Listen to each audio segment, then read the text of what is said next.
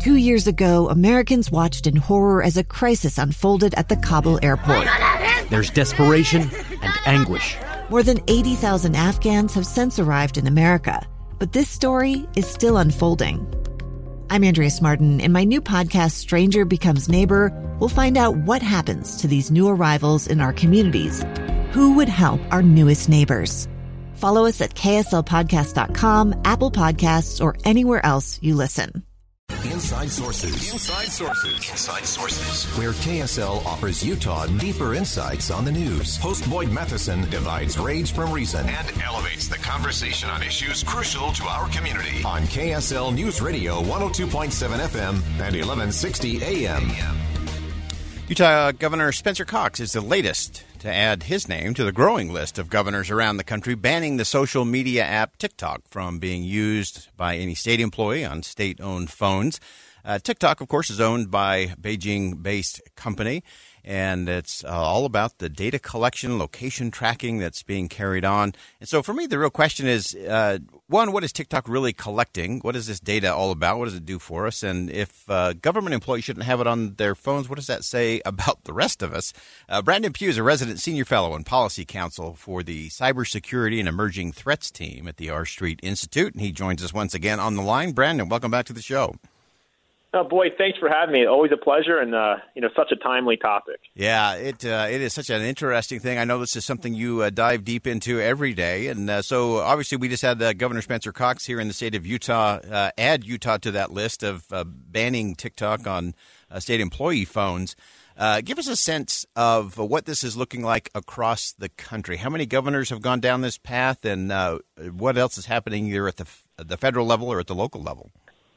Sure. So there's a lot happening. And to your point, yes, Utah governor is just the latest of several governors in a row, many of which we've seen the last couple of weeks, to ban TikTok. And really what we see in Utah, it's doing a few things. Not only is it an actual ban on state-owned electronic devices like phones and laptops, it's also prohibiting state government agencies from sponsoring content or maintaining an agency TikTok account, regardless of the device.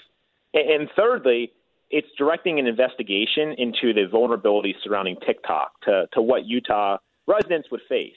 But before what we saw in Utah, Maryland's governor received some news last week.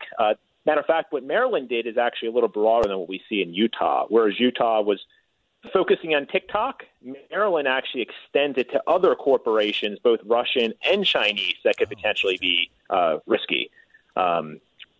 So this, and even before Maryland, we saw other states like Texas, Oklahoma, just to name a few.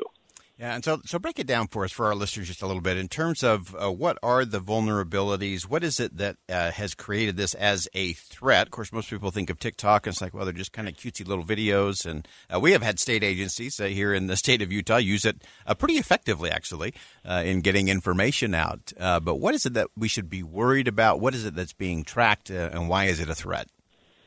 Exactly. And I'm glad you flagged it first, because so many people see many of the positive sides of TikTok, like, funny videos. I'll admit, I don't have an account, but I've watched them because, they reappear on other social media channels.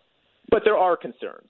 Obviously, TikTok is owned by a Chinese company, and at a high level, the FBI has disclosed that many of the executives of that company have direct connections, past or current, with the Chinese Communist Party. That in itself is concerning. But there's also been many reports that TikTok has access to American data. Let's keep in mind that many of our users are young. They're kids. There's also many that are in sensitive positions like the military. So all this data is being collected potentially and accessed in China. There's been some work to kind of close that gap, allegedly. Happy to get into that. But then another concern, and we've had the FBI director recently alluded to this as well, is there's a strong potential for influence operations, whether Chinese leadership is directing certain messages at American populations. Maybe it's around an election. Maybe it's pro-Beijing or pro-Chinese messages. That's as much as a concern as I think the actual data collection itself.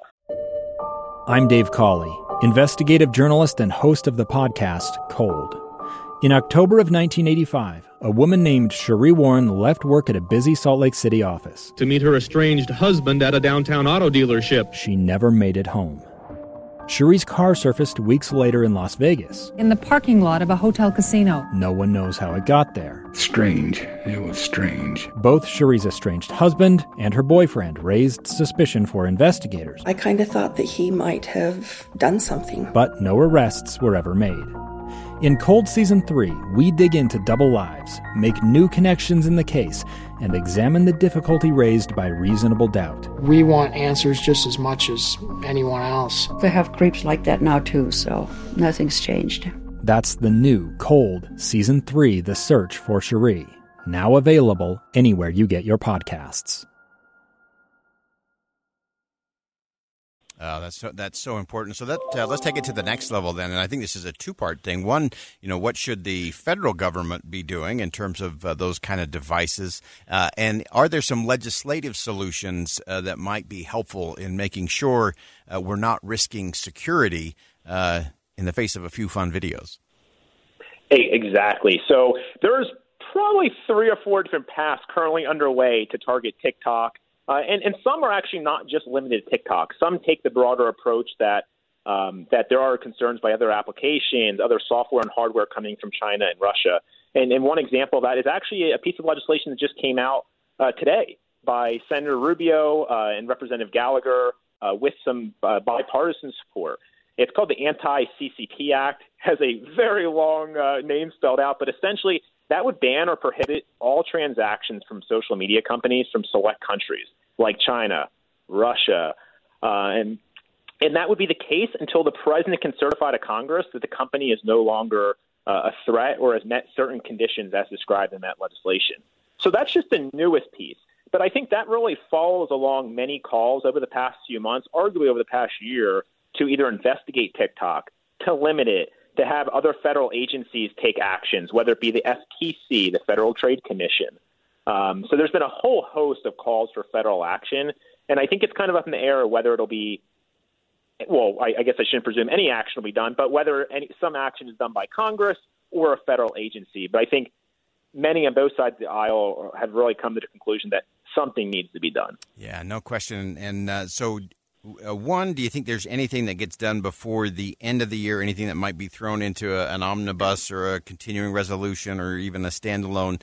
And if not, what do you expect to see in the new Congress as the balance of power shifts, of course, in the House? Could that impact how this gets done?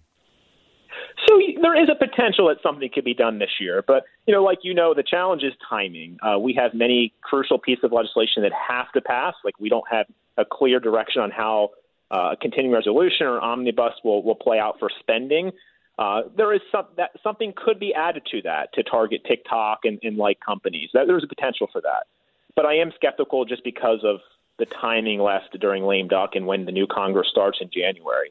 So if something didn't happen, I think many of these calls for action are going to continue into a new Congress. I think on one end, you may see calls for additional investigations and making sure what TikTok is actually saying, that data is being segmented in the U.S., it's not in the hands of Chinese government, to see if that's actually true and making sure that is the case. On the other hand, we may see some affirmative calls for it just to be banned outright, like what we see Senator Rubio and Representative Gallagher calling for today. But in my personal opinion, I not downplaying what these calls are, I do think this really highlights the need for even broader legislation surrounding American data privacy. Yeah. We don't have a piece of legislation in this country that protects Americans' privacy.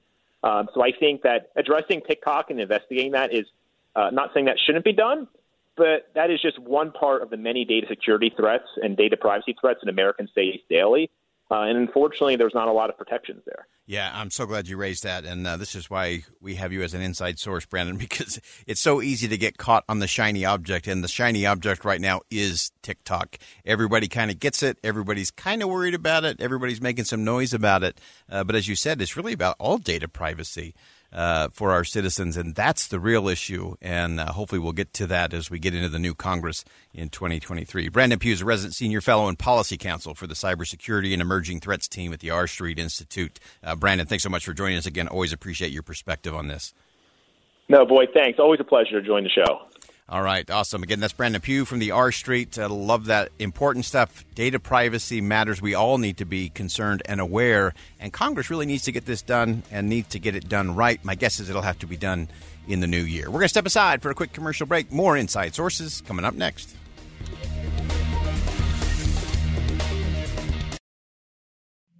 Two years ago, Americans watched in horror as a crisis unfolded at the Kabul airport. She was tear-gassed and beaten. Images of thousands desperate to escape Taliban oppression filled our news feeds. More than 80,000 Afghans made it to America. But the story didn't end there. It was very cold. There was no power, no heat. Who would help our newest neighbors? I'm Andrea Smartin. In Stranger Becomes Neighbor, you'll hear the stories of some remarkable refugees who left their homes and their dreams behind, only to start over from zero. Their only possession was 3 blankets. And you'll meet Americans who stepped up to help them. You want me to come when you deliver your baby. What can one person do in the face of an international disaster decades in the making? That's Stranger Becomes Neighbor. Find us at kslpodcast.com. Follow us on Apple Podcasts or anywhere else you listen.